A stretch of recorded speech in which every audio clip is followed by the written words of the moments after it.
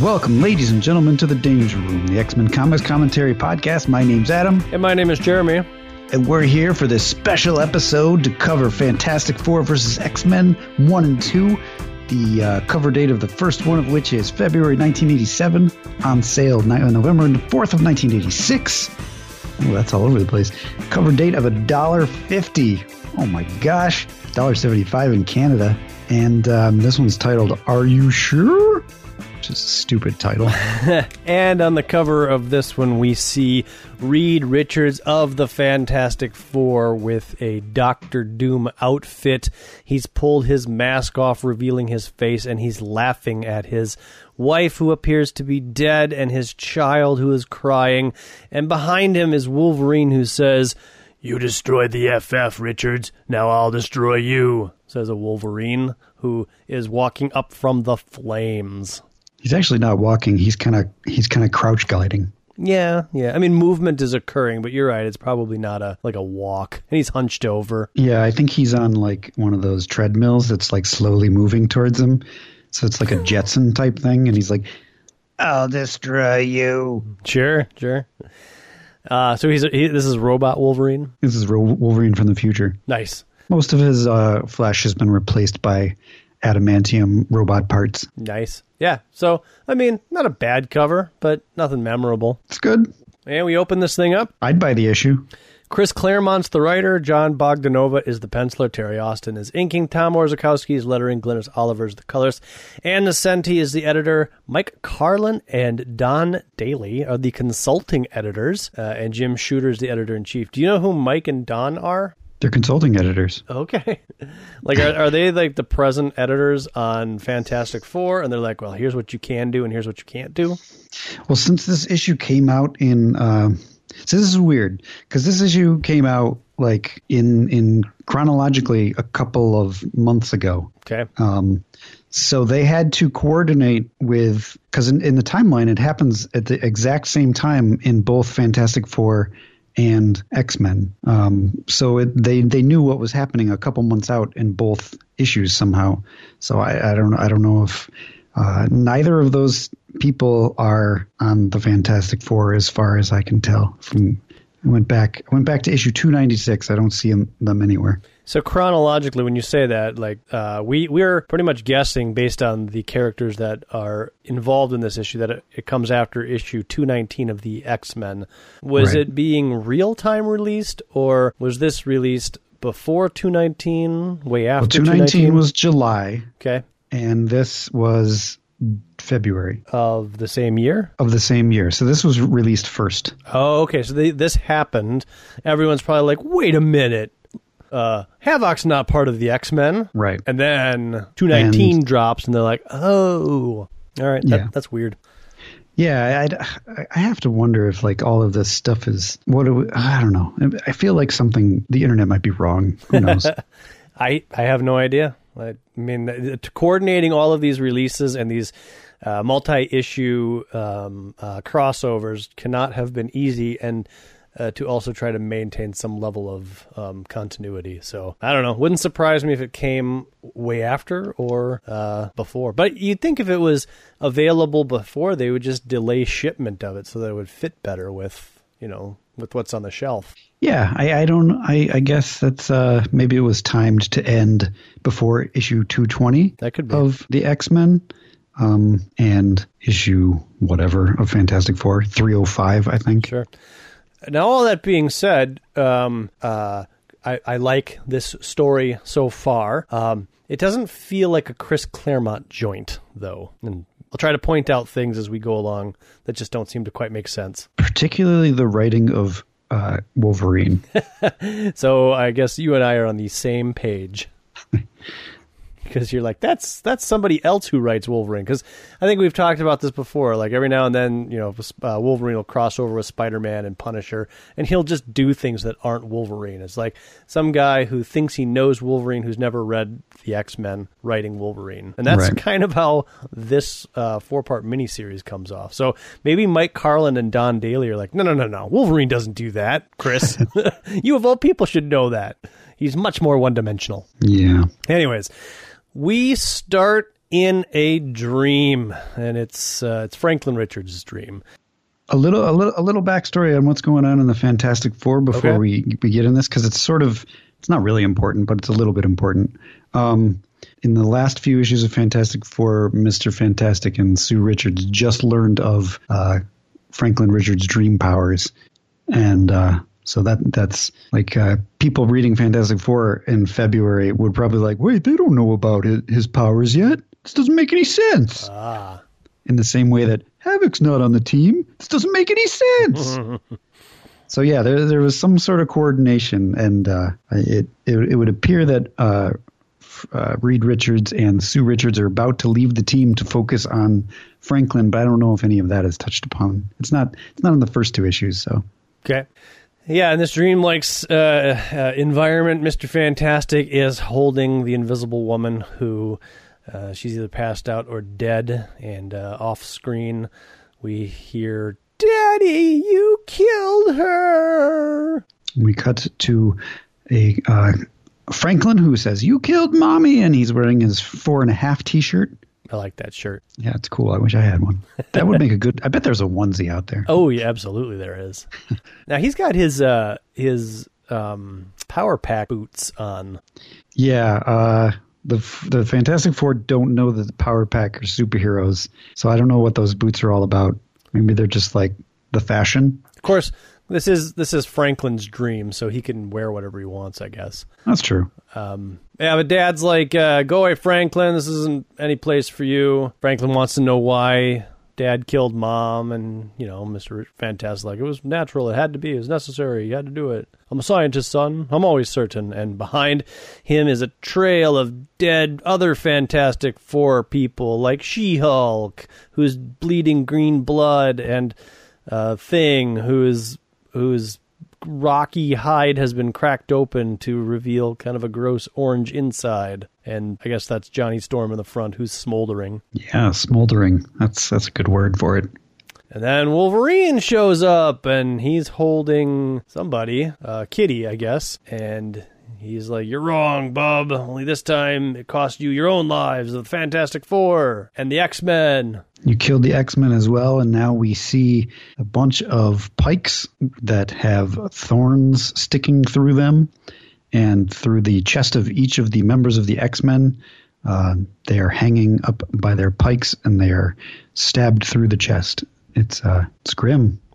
I guess it would also this image probably corroborates what you're saying about release dates, because Rogue is in a costume that's Rogue-like, but it's not current Rogue, and Dazzler's not in a costume at all. Yeah. Everybody else, I guess, is more or less correct. You got Magneto there, Longshot, Storm, Psylocke, Havoc, Rogue, and Dazzler.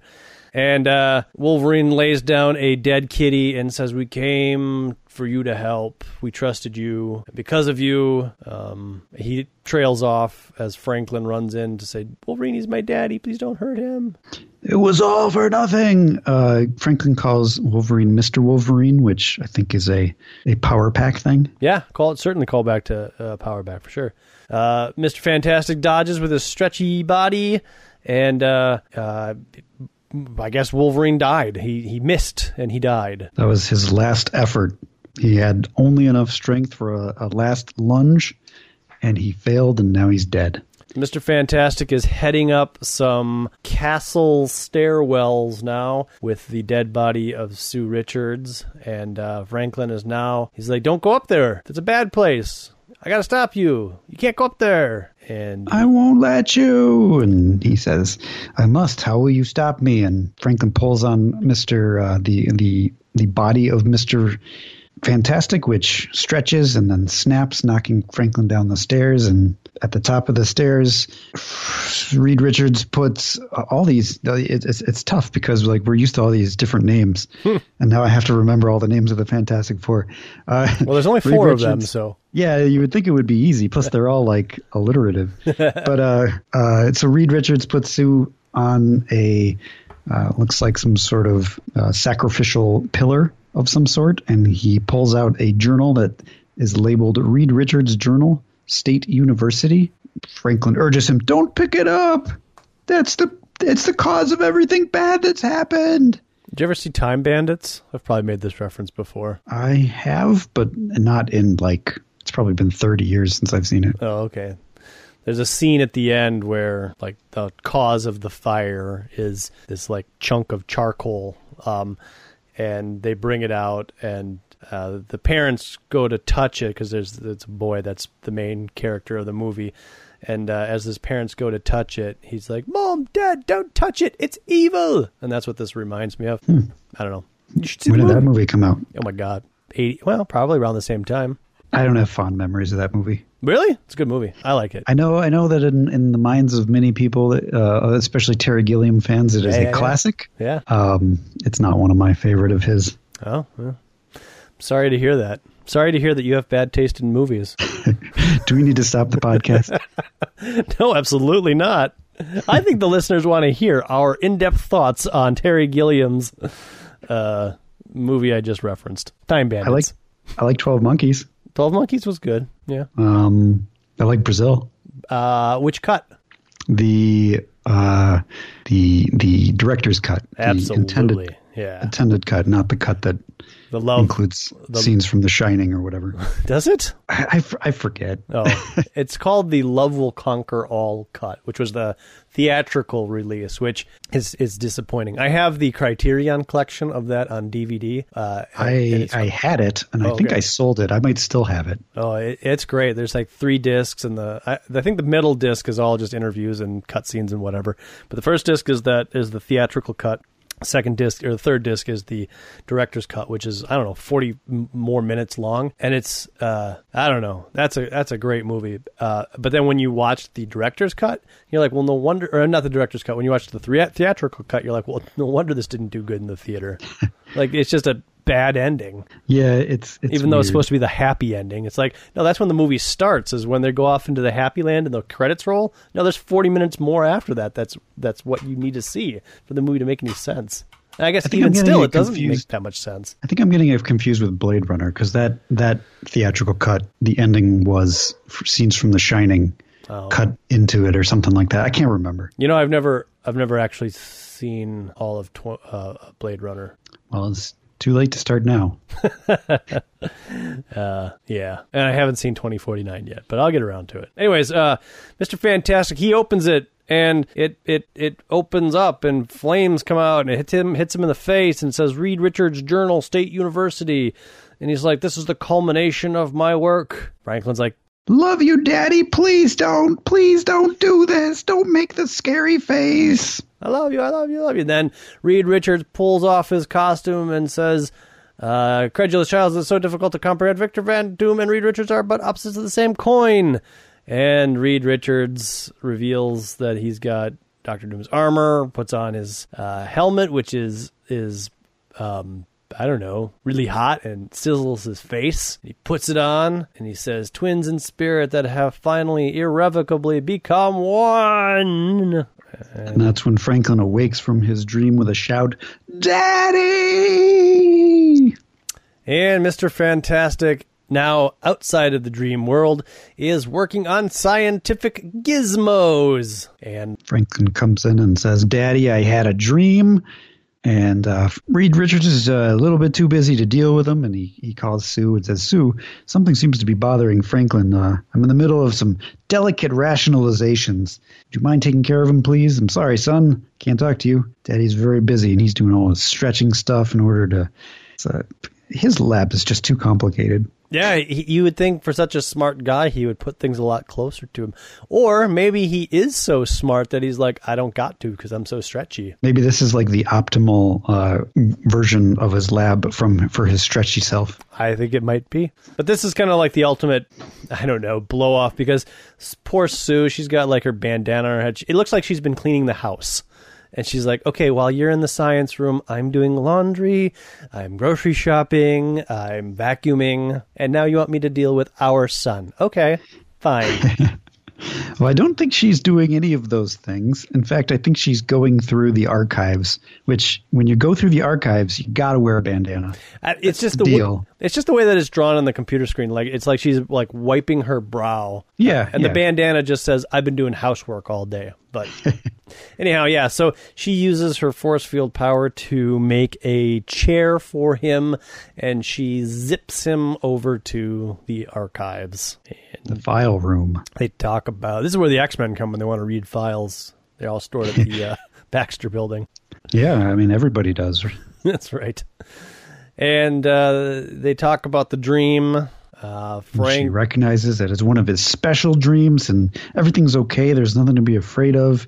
You're safe with me. You'll always be safe with me. And Franklin tells her about the dream, about how all the X-Men were there and everybody was dead. And he opened a book and he turned into Dr. Doom. Sue wonders if it was a premonition or if it's just normal childhood anxieties from being the child of the Fantastic Four. Meanwhile, she's opening up a crate, and inside of it's got all sorts of antiques that they had packed up years and years ago, including a silver tea set from Sue's grandmother and Reed Richards' journal from the State University. Mommy, don't give it to Daddy. Throw it away, says Franklin. That's the book from my dream. Meanwhile, on Muir Island... I guess chronologically the X-Men were on Muir Island training, and then they flew back to the mansion to wipe Havoc's mind, and then they let him join the team, and then they flew back to Muir Island. So they went back to New York to pick up Magneto? Or no, Magneto's still in New York. So they just went back to New York to meet in the sewers to talk about getting rid of themselves. Sure. Maybe they wanted to be there for... Well, in the New Mutants, right? Didn't Storm go to the Hellfire Club to... That's true. She had to get back to join the Hellfire Club. So maybe all the X-Men went back just for that meeting, and they also needed to do one final meeting in the Morlock tunnels, and that's when Havoc happened to come along. And I suppose they had to go back to pick up Wolverine and Storm, so... Yeah, that's true. So I guess it kind of makes sense. Havoc's having trouble fitting in, I guess. Well, look at his outfit. His outfit is a disaster.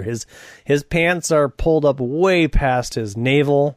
Got a belt, shirt's tucked way into it. He's wearing like 4 shirts. The pants are pleated, and I'm not talking about like just a couple of pleats. Like there are pleats everywhere. It's ridiculous. There's pleats on his ankles. I mean, they might as well call those pleats.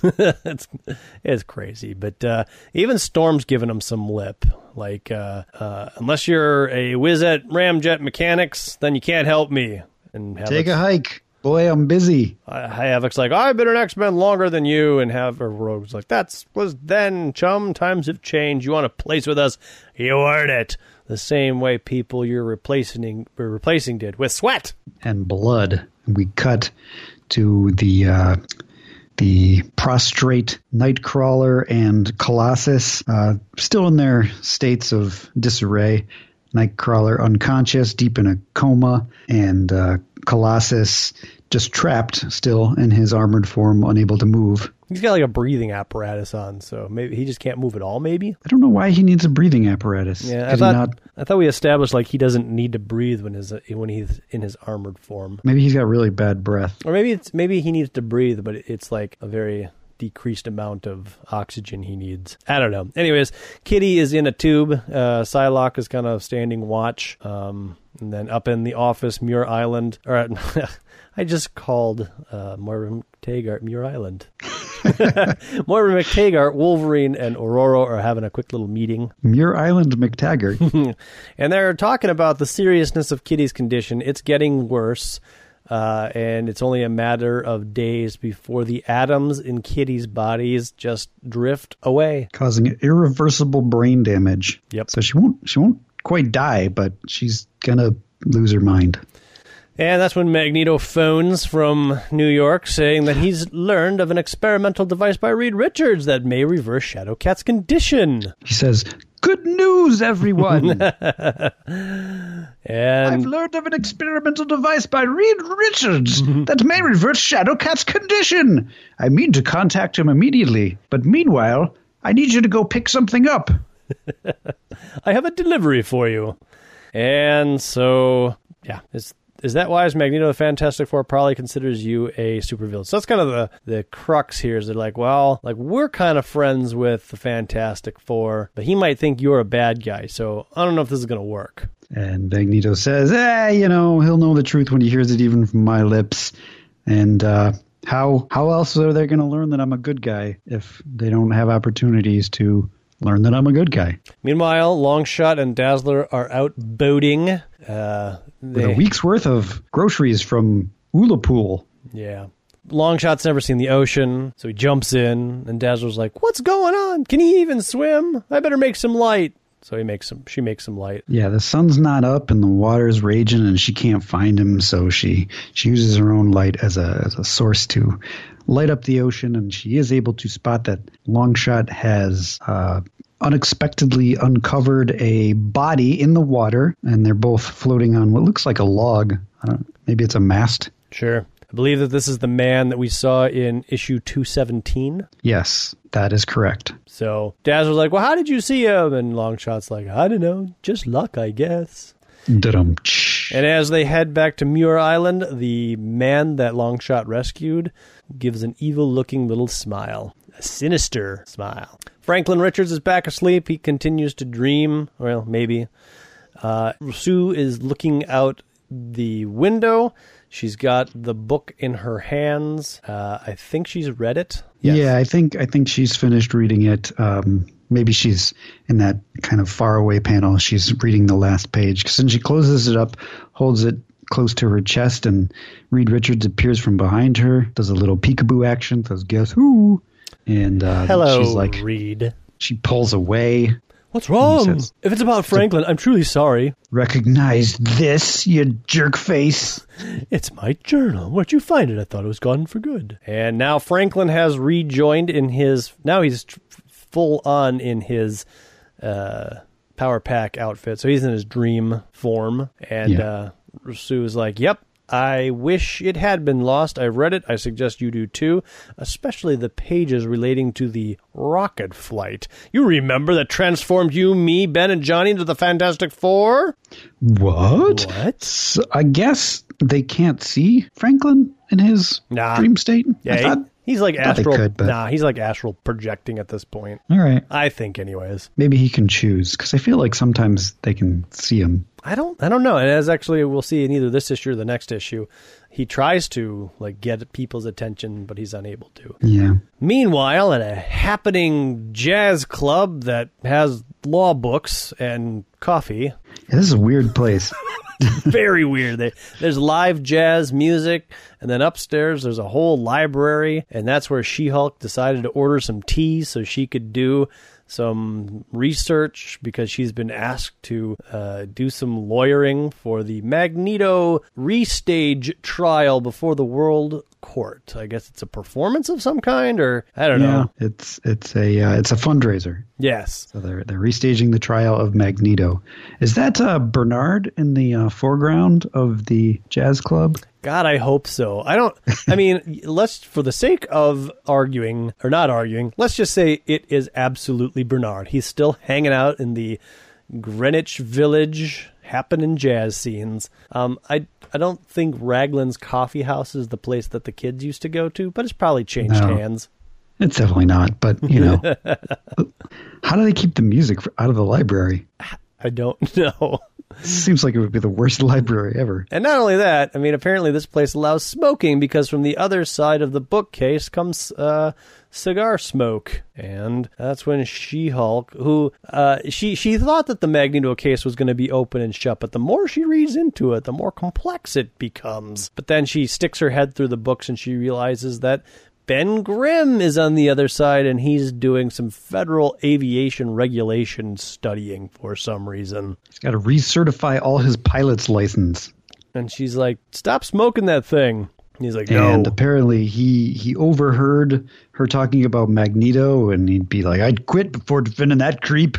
Yeah, he's guilty. Is basically the things. That's his thing. He's very one-dimensional.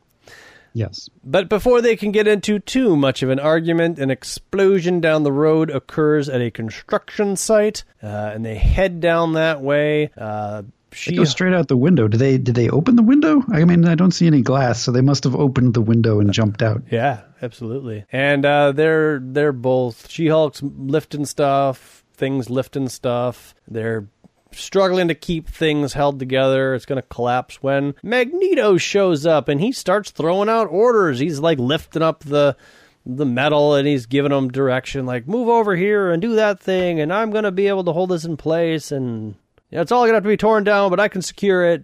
I was in your vicinity and saw your predicament. And She-Hulk, her clothes are just like totally falling apart. But she's kind of obliged to help, and things like, wait a minute, the place is probably on fire because of that guy. Creep probably blew this place up in the first place. Human Torch shows up, and Magneto commands him, quickly, lad. Use your flame to weld the main girders and braces back into place. Thank you very much. So he zooms in. He's like, I'm on it, fella. Whoa, wait a minute. It's like a record scratch. Yeah. What am I doing? That was Magneto. Since when do I take orders from him? And it's kind of at this point where you're like, I'm not really reading a Chris Claremont comic book. The Thing throws in, he's like, it don't matter. The bum's talking sense, so hurry up and do as you're told. And they do. Chris Claremont writes the Fantastic Four very differently than he writes the X-Men. Having read his Fantastic Four in like the late 90s or early 2000s, he definitely is. Some things are the same, but other things are different. Is it very comic booky like this? More so. Okay. So he's doing his character studies and development in X-Men and maybe just writing fun comics for Fantastic Four? I think he's really trying to honor like the super early, because the origin of the Fantastic Four plays heavily into this story. Yeah. So I think he's trying to bring out the essence of like those early issues of Fantastic Four, which if you haven't read are awesome. Really? I've only read maybe the first handful of issues. Maybe I'm biased because I love 60s comics, but the first 20 issues of Fantastic Four are, for me, just so incredibly readable. They're the gold standard of 60s comics. Yeah, probably. Okay. I mean, it's very different. I found the early, and I hate to say this, but I found the early issues of Spider-Man a bit laborious to read. You might not like Fantastic Four then, but I feel like when we did the X-Men, even the X-Men was a bit of a struggle to get through sometimes. Sometimes it was great. You know, like the Juggernaut issue and whatnot, and the Sentinels, stuff like that. But there was, for me, reading the Fantastic Four for the first time, the first like 20 issues, it was just like every issue put a big smile on my face, and it got increasingly better as it went. One day I will have to check those out. But anyways, you gotta. Sue has captured Magneto, or Magneto probably let himself be captured so that he could bring his plea to Mr. Fantastic. But they're all in the Baxter building: She-Hulk, Thing, Invisible Woman, Johnny Storm. Presumably they saved the building that was on fire. Yeah. Well, I mean, Magneto did say it's going to have to all come down, but at least they can lock it in place so nobody gets hurt. So. Right.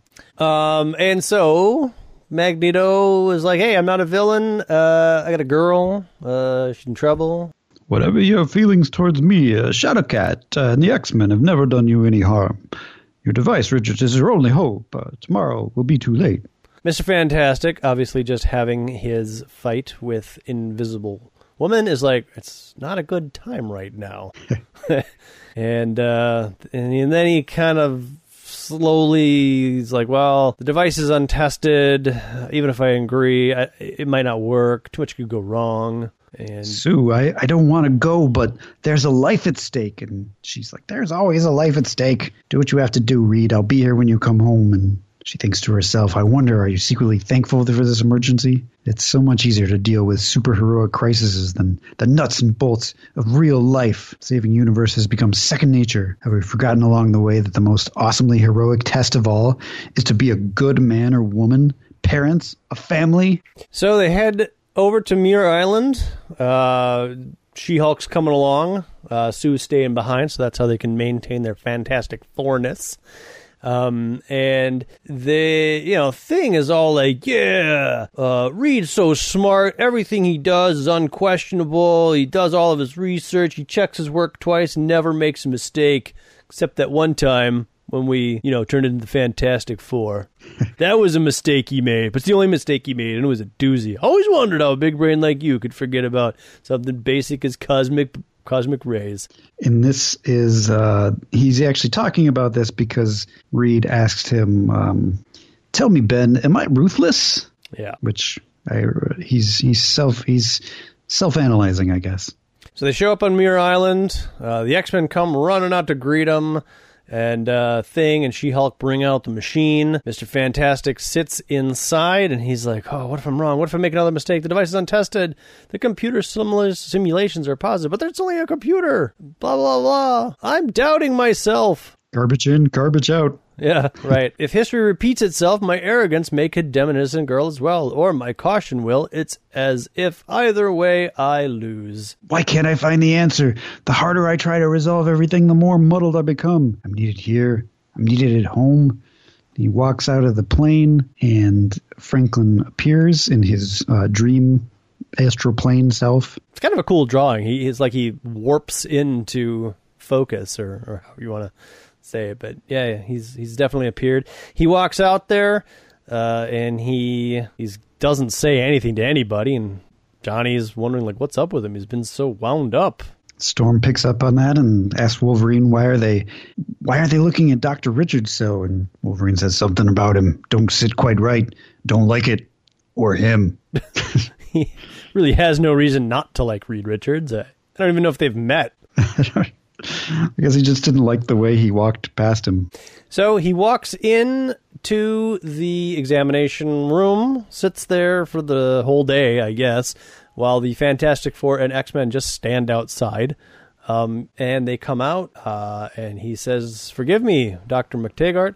There's nothing I can do. And that's when Magneto loses it. Everybody loses it. This is so dumb. This gets dumb, right? So Magneto first is like, I've read about you. Like, you can do this. Like, you're super smart. Mr. Fantastic throws out some psychobabble. Magneto's getting ready to wreck the machine. She-Hulk grabs Magneto by the hand, tell him to knock it off. Thing catches the machine, and Johnny Storm flames on. Wolverine punches him in the gut. Pops his claws, is going to go after Mr. Fantastic, and that's when Franklin's like, oh my god, this is like my dream. Wolverine, his claws can cut anything, even my dad's stretchable body. He and Dada are going to fight just like in my special dream. We came for you. We came to you for help, Richards. We trusted you. We put Shadowcat's life in your hands. So you save her, bub, or you die. So... It's just a bit much. It's a little heavy-handed. It was good up until this point, really, because like the I don't know, the X-Men, they're just really flying off the handle. So yeah, I agree that story-wise, like I'm kind of into it. I'm kind of digging what they're trying to do with this whole book thing. Like, is it real? Did it get planted? I mean, you've got some Doctor Doom in Franklin's dream. Like, maybe he's behind this. I'm sure he is, right? Because it's Fantastic probably. Four. But still, nonetheless, it casts a certain doubt into the members of Fantastic Four. So you could just keep working that story, but instead they decide to end issue 1 with what's going to be a fight in issue 2, which we'll take a look at right now. Which I guess it's called Fantastic Four versus the X-Men, and Chris Claremont was like, oh, I guess I got to have them fight. Well, yeah. When they get to the Avengers, is it Avengers versus the X-Men, or is it Avengers and the X-Men? I don't know. Yeah. I guess we'll find out in a couple eps. Yeah. Anyways, so the cover of this has got Dr. Doom in the background, kind of laughing at the foreground, which has Wolverine with his claws popped. There's a hole in Mr. Fantastic's chest. Franklin is clawing all over his mom's boobs. It's really weird. And it's like a direct sequel to the last cover. Yeah. Yes.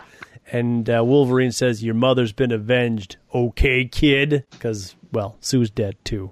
I guess the assumption here is Mr. Fantastic killed Sue. So Wolverine killed Mr. Fantastic, and Franklin's just left to cry. Right. It's awful. This one is from March 1987 or December 1986, if you go by when it supposedly actually came out. It's still $1.50. And this one's titled Truth and Consequences. Creative staff is mostly the same. We don't have those consulting editors now. Instead, we just have Ann Nocenti and Don Daly editing. So they must have had their meeting and given it off to their capable hands. They were just like, make sure you get them fighting by the end of the issue. Yeah. And make sure this issue is almost nothing but fighting. So we get a full-page splash of Wolverine shouting at Mr. Fantastic with his claws drawn, saying, "You came here to save Shadowcat, now do it, or I'll send you home in a box," which is really weird. Is he just going to keep saying stupid things like over and over again? Pretty much. Yeah, that's when the X-Men and the Fantastic Four fight. Wolverine, says Storm, stop, let him go. And Magneto attempts to separate them, but before he can do it, Thing says, well, you might separate them, but you might not, and I don't want to take chances. So he slams his fists together, knocking both Magneto and Storm off balance. But Storm manages to get closer to Wolverine because of that. She grabs him by the hand, and Johnny Storm witnesses. He just got punched out from the last issue by Wolverine, and he doesn't know what's going on. He just kind of sees them struggling with each other, and he shoots fire at them, which accidentally hits Storm. He's like, oh, no, I burned Storm. Dang it. She doesn't even have powers. Rogue flies in, grabs the Thing, and gives him a big old smoocheroo and absorbs his Rocky power, which is kind of an interesting and odd transformation. It takes most of the rockiness away from the Thing, making her Thing-like and making him just kind of orange fleshy lumps, I guess. Yeah, I like it a lot. It says instantly as her body is flooded with the Thing's awesome strength, her awareness is filled with the totality of his being, all he was and is, dreams, despairs of being. She thought she'd be attacking a toad. Instead, she's touched the soul of a prince. Yes, and it's an interesting description and characterization of this power transfer, because once she's got it and, you know, his hopes, dreams, and despairs, she sheds a tear because it's probably so tragic and also so beautiful at the same time. He's a good guy, Ben Grimm. Psylocke uses her telepathic powers to knock out Johnny Storm. Mr. Fantastic's wrapped up Wolverine in his stretchy body. Moira McTaggart's wrapping up Storm's arm. Psylocke realizes that Wolverine started the fight, and so she attempts to try to calm him. And he realizes he's in her head and is like, get out of my skull, Psylocke! Richard's dealt this hand. And She-Hulk overhears that and X-Men helping us? And so Psylocke starts communicating with She-Hulk. She-Hulk, his mind is too extreme. I cannot hold his mind, or his rage. Rage is too extreme. Something's too extreme. I don't know. Yeah, so he's going berserk, I guess, is what they're trying to say. Wolverine gets this awesome kick at Mr. Fantastic's face where it goes all bruised and rubbery. I really like it. He caught him right at the right angle. That bruise will stay for the rest of the issue. Yes. Probably the rest of the series, maybe. Franklin sees all this, and he's like, Mr. Wolverine, no, please don't hurt my papa. And as he trips out of the airplane, in reality, he falls out of his bed and wakes up. And Sue runs in, and baby, are you all right? And he says, Mommy, it was a special dream. The X-Men got mad, and Mr. Wolverine hit Daddy. Daddy went to help the X-Men, but he wouldn't help them. Aren't they our friends? Mm-hmm. And he basically recaps the whole thing. Yep. And then he falls back asleep, and she heads back out to the big pane of glass where the journal is, and she's pacing. She wishes she'd never opened the book. Franklin warned her not to. She shouldn't have. She said it would destroy the Fantastic Four, and he might be right. She throws the book at the window, and she gets so angry. This is a neat panel. She uses her force field to just project, and I think she doesn't want Franklin to hear her rage. So she puts this force field around her, which just blows her clothes off. Which is it's stupid. You know, as much as I always comment on the naked female form in this, to me, this just seems to fit for some. She's so mad, and she's just so filled with rage that she just projects this force field around her without really thinking about the surroundings. And I feel like when she screams in this bubble, Reed Richards, how I hate you, outside of the bubble, you can't hear anything. But inside, it's just her version of screaming into a pillow.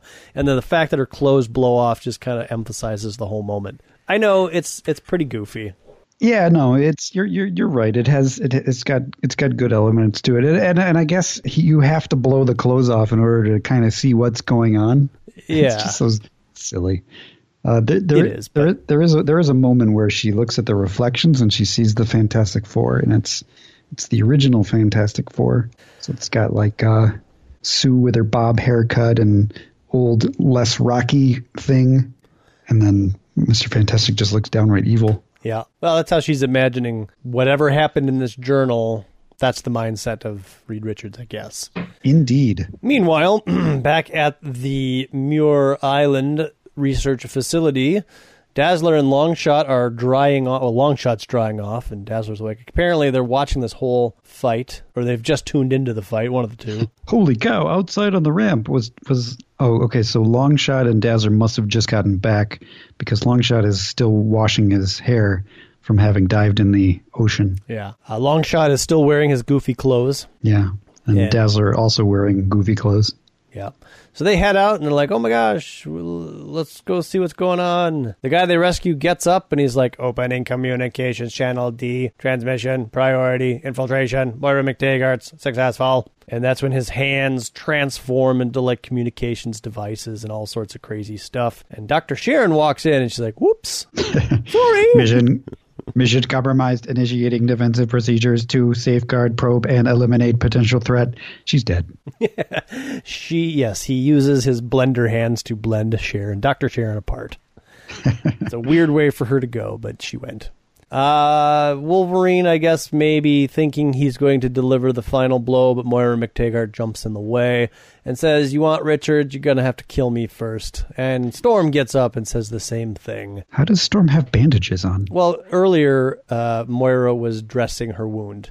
Oh, okay. And it was kind of in the mid-ground panel while everybody else was fighting. So he abides. He brings his claws back in, and everybody apologizes. Sorry. This should not have occurred regardless of provocation. I apologize. I will beg if I must, Dr. Richards. Only you can save Shadowcat. And he still says no, and Rogue suggests that she could just touch Mr. Fantastic and gain all of his knowledge, or Psylocke can use her psi powers to read the information in his mind, and Storm says no. Every fiber of my being cries out to take what we require, but we're X-Men, dang it. That's not the X-Men way. So the Fantastic Four are getting ready to leave. Actually, they're not getting ready to leave so much as Storm's like, get the hell off my property. Right. Like, if you're not going to help, get out. Longshot and Havoc and Dazzler make it out, and Longshot says, who should we hit? Which is kind of funny. Yeah. Ben Grimm is laying on the ground, still kind of vulnerable and meaty looking. And Rogue is also looks like the Thing. I kind of skipped over that. Yep, she definitely does. She's still Thing-like. And that's when the robot dude walks out with the skin deteriorating out of him to turn into a whole robot exoskeleton. And he's a freaking Terminator. It totally is. He shifts into holographic communications mode.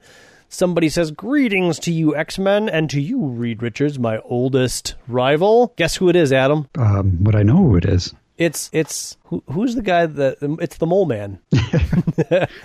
It's Dr. Doom. And he says, my apologies for this uninvited intrusion. It's a full-page splash. It's a full-page splash. And he's like, I've heard of you X-Men and your troubles with the Marauders, and I was curious if there was more to it, and wanted to know if they posed any threat to my interests. So here I am, Dr. Doom. Yeah, and I've also, now that I've learned that they're not any threat to me, I've learned that you need some assistance, and I can duplicate Richard's research and construct his molecular reintegrator, and with it, save the child's life. Nat.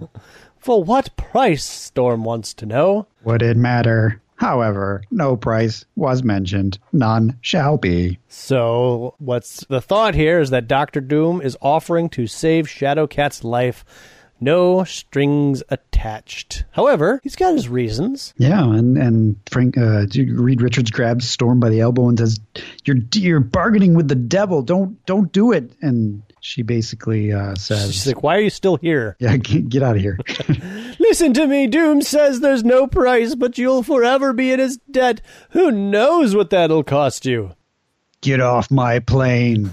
Yeah, exactly. That's when Moira turns into Harrison Ford and the president. And she says, "This is Kinnaros land, and I'm the Kinnaros heir. If you aren't airborne within 5 minutes, I'll see you arrested for trespassing and assault." "Dr. McTaggart, please." "Get off my island. Haven't you done enough today, man? Just go." So She-Hulk picks up the Thing and Johnny Storm. They board the airplane, and they finally frickin' leave. Storm passes out. Magneto turns the robot into a stretcher. Which is just kind of funny, but it's doable. I mean, that's what he would do. Throughout the next few panels, Rogue turns back to herself, but very slowly. It's really weird. I don't think we've actually seen her lose powers this slowly before. It's kind of weird. Oh, well, okay. I mean, we have, I guess, but not as drawn out as this. But anyways, just worth noting, I guess. "I'm reverting back to normal. The powers I took from the Thing are wearing off." Gosh. We do find that Sharon Friedlander is, in fact, alive. Kitty is in her tube, and she's like, this is all my fault. Storm's hurt, and I saw Doom make him an offer. I want to live, but not if it costs the X-Men their souls. Maybe it's time I took the decision out of their hands. Meanwhile, back in the Fantastic Four Plaza, Reed Richards is still feeling sorry for himself, and suddenly, as he's looking at his molecular reintegrator, trying to decide whether or not he did something right or wrong, he feels like the whole thing was like a horrible dream, and Thing grabs him and tosses him into a wall. I love this sequence where he's just like, "How you doing, Stretch, old buddy, old pal?" And he just gives him a wind-up throw against the wall. Mr. Fantastic just slaps like so much rubber into the side of the wall. Thing comes up, shoulders hunched up, his mouth wide open, and he's like, "I've been reading your book, this stinking journal, but I'm old-fashioned. I want to hear it from your face, or from your lips to my face." And then we get a close-up of Thing's face, which is very heavily inked to great effect, and says, "I want the truth." And Mr. Fantastic says, "You can't handle the truth. You want me on the wall because you need me on the wall." Yeah, no. So Thing pushes him to the rest of the Fantastic Four. And I gotta be honest, to me it seems like this should be more of a family affair, so I don't know why She-Hulk is here. Is that She-Hulk? Yeah, it's Johnny Storm, Invisible Woman, and Oh, She-Hulk. yeah, you're right. It is. She-Hulk's like, "I'm angry too, even though I'm not green because of you." She's part of the family. Well, yeah, but I mean, then you might as well have every member of the Fantastic Four standing here. Well, I think thus far this is every member of the Fantastic Four. Oh, really? Yeah. Okay. I don't think like some of the later members have joined yet. Okay, well, fine. Like Crystal or Lady Thing. Yeah. That's coming up. Okay, all right. And then there's the Fantastic Four that is Ghost Rider, Wolverine, Spider-Man, and Hulk. I never read that. It was only for 3 issues, but it was drawn by Art Adams, and it was awesome. I should really read that. Sounds awesome. So Thing pushes him towards them and says, "Talk." And Reed's like, "Oh, sounds to me like the jury's already in on this kangaroo court." "That was so you wouldn't be here, and you wouldn't be breathing." Sue says she wants the truth. Mr. Fantastic pulls out the journal. He's like, "Oh, and this is the truth?" "Why don't you tell us?" So the story is that even though he's not a geneticist, he's been reading some of Charles Xavier's work, and I'm guessing this goes back to the 60s or whatever time frame Marvel Universe considers this, but pre-X-Men, I'm guessing? Yeah, well, Fantastic Four 1 was like the first Marvel comic, so pre-everything. Okay, absolutely. So this is before the Fantastic Four hit cosmic rays. I guess technically at the time it was a timely comic. Yeah, that's true. For the first 3 issues, I believe. Yeah, something like that. That the human race is fast approaching an evolutionary watershed akin to the historical transition from Neanderthal to Cro-Magnon.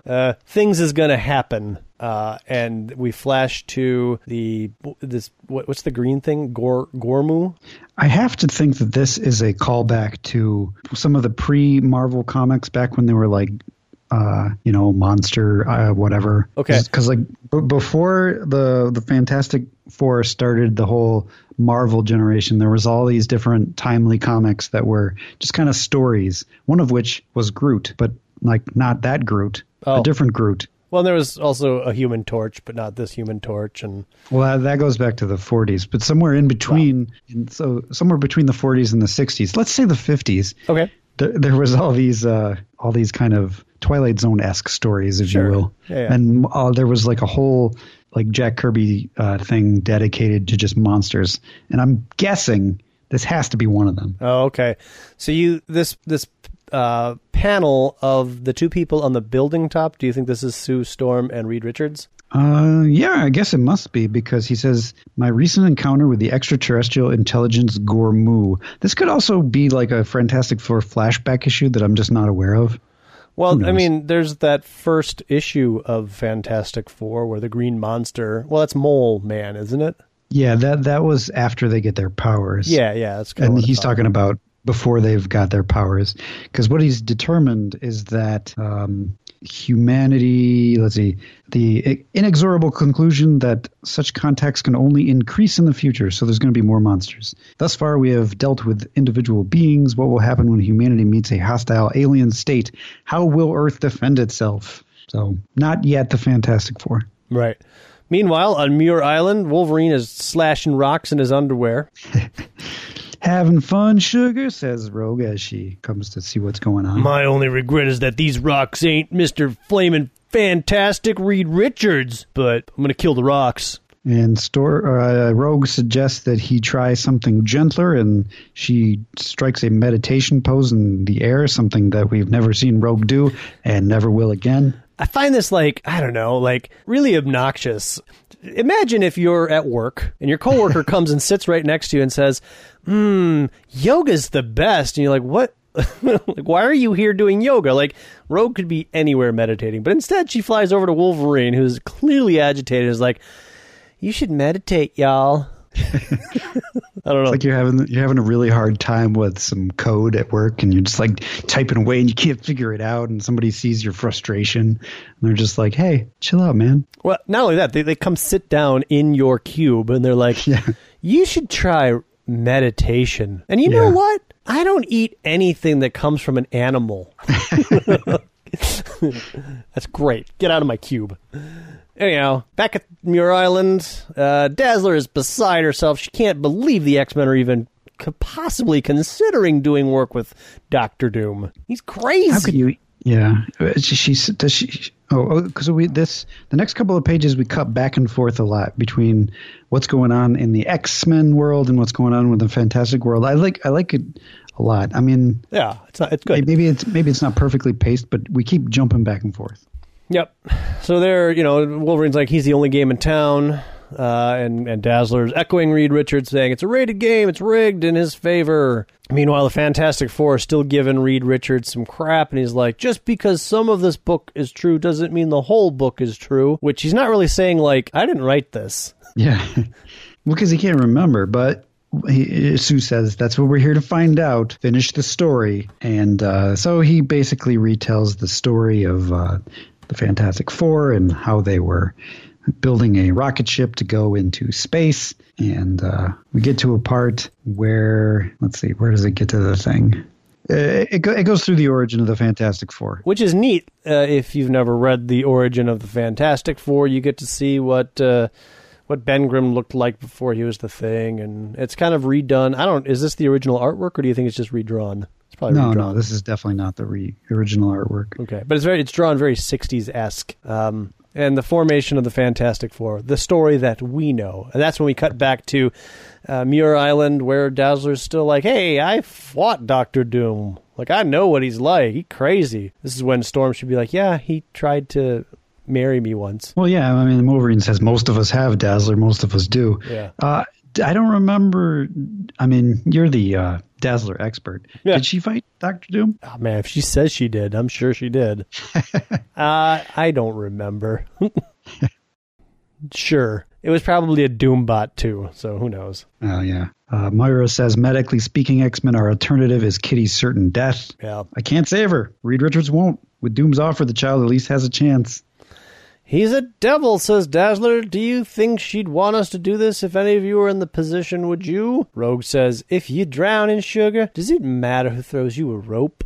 Wolverine says, course it does, Rogue. That's the point. Question is, which matters more, Kitty or us? Right. So I guess the thing is, can we all sell our souls so that Kitty can be fixed and live a normal life? That's the decision that the X-Men have to make. Mm-hmm. Yeah, stakes are high. So then Reed continues his story about growing number of terrestrial enhanced beings, blah, blah, blah. And while it's logical to assume some similar beings will devote their energies to pro-social activities, that process might well be facilitated by a person or group who would serve as both inspiration and example to the rest. And it's at this point, or probably even earlier, where I'm like, oh my God, are they insinuating that Reed Richards meant to do this? Yeah, he says, I dare not ask their permission. Susan and Johnny are too young and Ben too hot-headed. They would not understand. They might well refuse. And for the stakes of the future, the world, the human race are too high. And that's when Thing just says, you did this to us on purpose. Makes sense. Explains a lot. Like I said last issue, it was always kind of strange that was your one big mistake. Yeah, and in the journal he says the genetic structure of myself, Ben, Susan, and Johnny are such that when combined with a precise dose of cosmic rays, good stuff will happen. So, adding a little explanation to the whole thing. It's interesting. It's neat. I have shaped the hull of my spacecraft to capture and focus the specific radiation required for our transformation. So yeah, full on Mr. Fantastic made the Fantastic Four insinuation. Mr. Fantastic then says, Ben, you don't believe this, do you? For heaven's sake, I couldn't. Give me a break, Reed. You know something was right and necessary and not do something about it, no matter what the cost. I know you better than that. Oh, Ben, I wish we'd never found that book, says Sue. I got wishes too, Susie, but wishes are for kids, because they believe they'll come true. I'm a grown-up.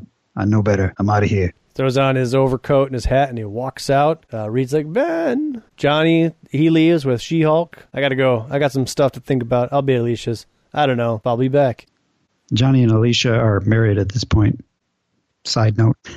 Sue, you started this. Will you go or will you stay? And we cut back to the X-Men, and it's mostly Storm and Wolverine having a conversation about their... Well, they're all there. Yeah, but it's not for the first 4 panels, they aren't. Okay, fair enough. Like, if you don't look at that last panel, it's basically a conversation between the senior members, and then, yes, you cut to the entire team. Well, no, Storm's talking to the whole team, because she says, I am making this decision for myself alone. It is in no way binding on the rest of you. I know the risks, but Kitty is very dear to me. I would bargain with the devil, and I shall. And that's when we cut to Wolverine, who's stoking the fire, and he says, not alone you won't. You're in, darling. So am I. And that's when the rest of the X-Men. Storm chimes in, me too. Psylocke says, we don't have time for anything else, so I speak for everybody else and the new arrivals. We're good. We're going to go with you to the end. And Dazzler's like, but I don't. Oh, fine. You don't speak for me. Havoc's like, do I got to wear this stupid sweater throughout the entire 4-part series? I mean, we know what my costume looks like. It was on one of the covers. Yeah, that's it. That is Fantastic Four versus X-Men #2. And honestly, other than the stupid fight that they had, pretty good. And really, the fight itself wasn't bad. It was the lead up to the fight that made no sense. Right. It was a good fight. It was a good fight. It was quick, action-packed, but they didn't waste a whole lot of time with the fight. They did a few pages of it and then moved on to how are the X-Men going to cope with selling their cells and the Fantastic Four confronting Mr. Fantastic. So good stuff all around. Yeah. And so going back into my history, for some reason I had Fantastic Four versus X-Men #3 and 4. And I never got around to reading 1 and 2. So all of this stuff is new and really makes the last 2 issues make a whole lot more sense. Oh, that's good. So, yeah, I look forward to completing this 4-part miniseries next time. I'm actually reading this from Epic Fantastic Four Volume 17, which I picked up just because it had this in it. And I was like, whatever. I love me some Epics. Yeah, you're more dedicated than I am. I really like these Epic collections. They're like the new phone books.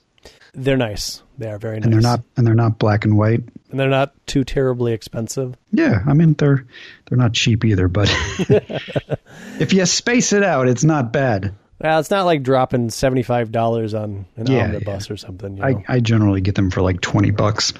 Yeah. I have I guess I have 2 omnibuses. You have way more than that, but the 2 that I've picked up were definitely like $20 closeouts. Yeah, I try to get them only when they're cheap. I'm struggling with that because there's a bunch of Inferno omnibuses, and a couple of them are inexpensive, but one of them's like, it's like cover price is $125, selling it for $75, but it feels like too much. The secret has been for me to buy them right when they come out, and you can usually get them for like 50% off. Yeah, the Inferno ones are kind of old, so they're just going to get more expensive. So I don't know if I'll ever pick them up or not. Yeah, just wait until it comes out in Epic. It might be a while. Yeah, you might not have it for the show, but, at least you'll have it eventually. If I don't have it for the show, I'm probably not going to pick it up. Fair enough. There's a Marvel Masterworks that came out releasing, 10 or 11 issues of the classic X-Men that came out after we had covered the issues, and I never bought it. Oh well. Wah, wah. All right, well, that's it for us this week.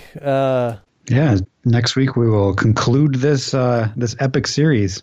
This saga, if you will. So until next time, my name's Jeremy. My name's Adam. And the Danger Room is closed.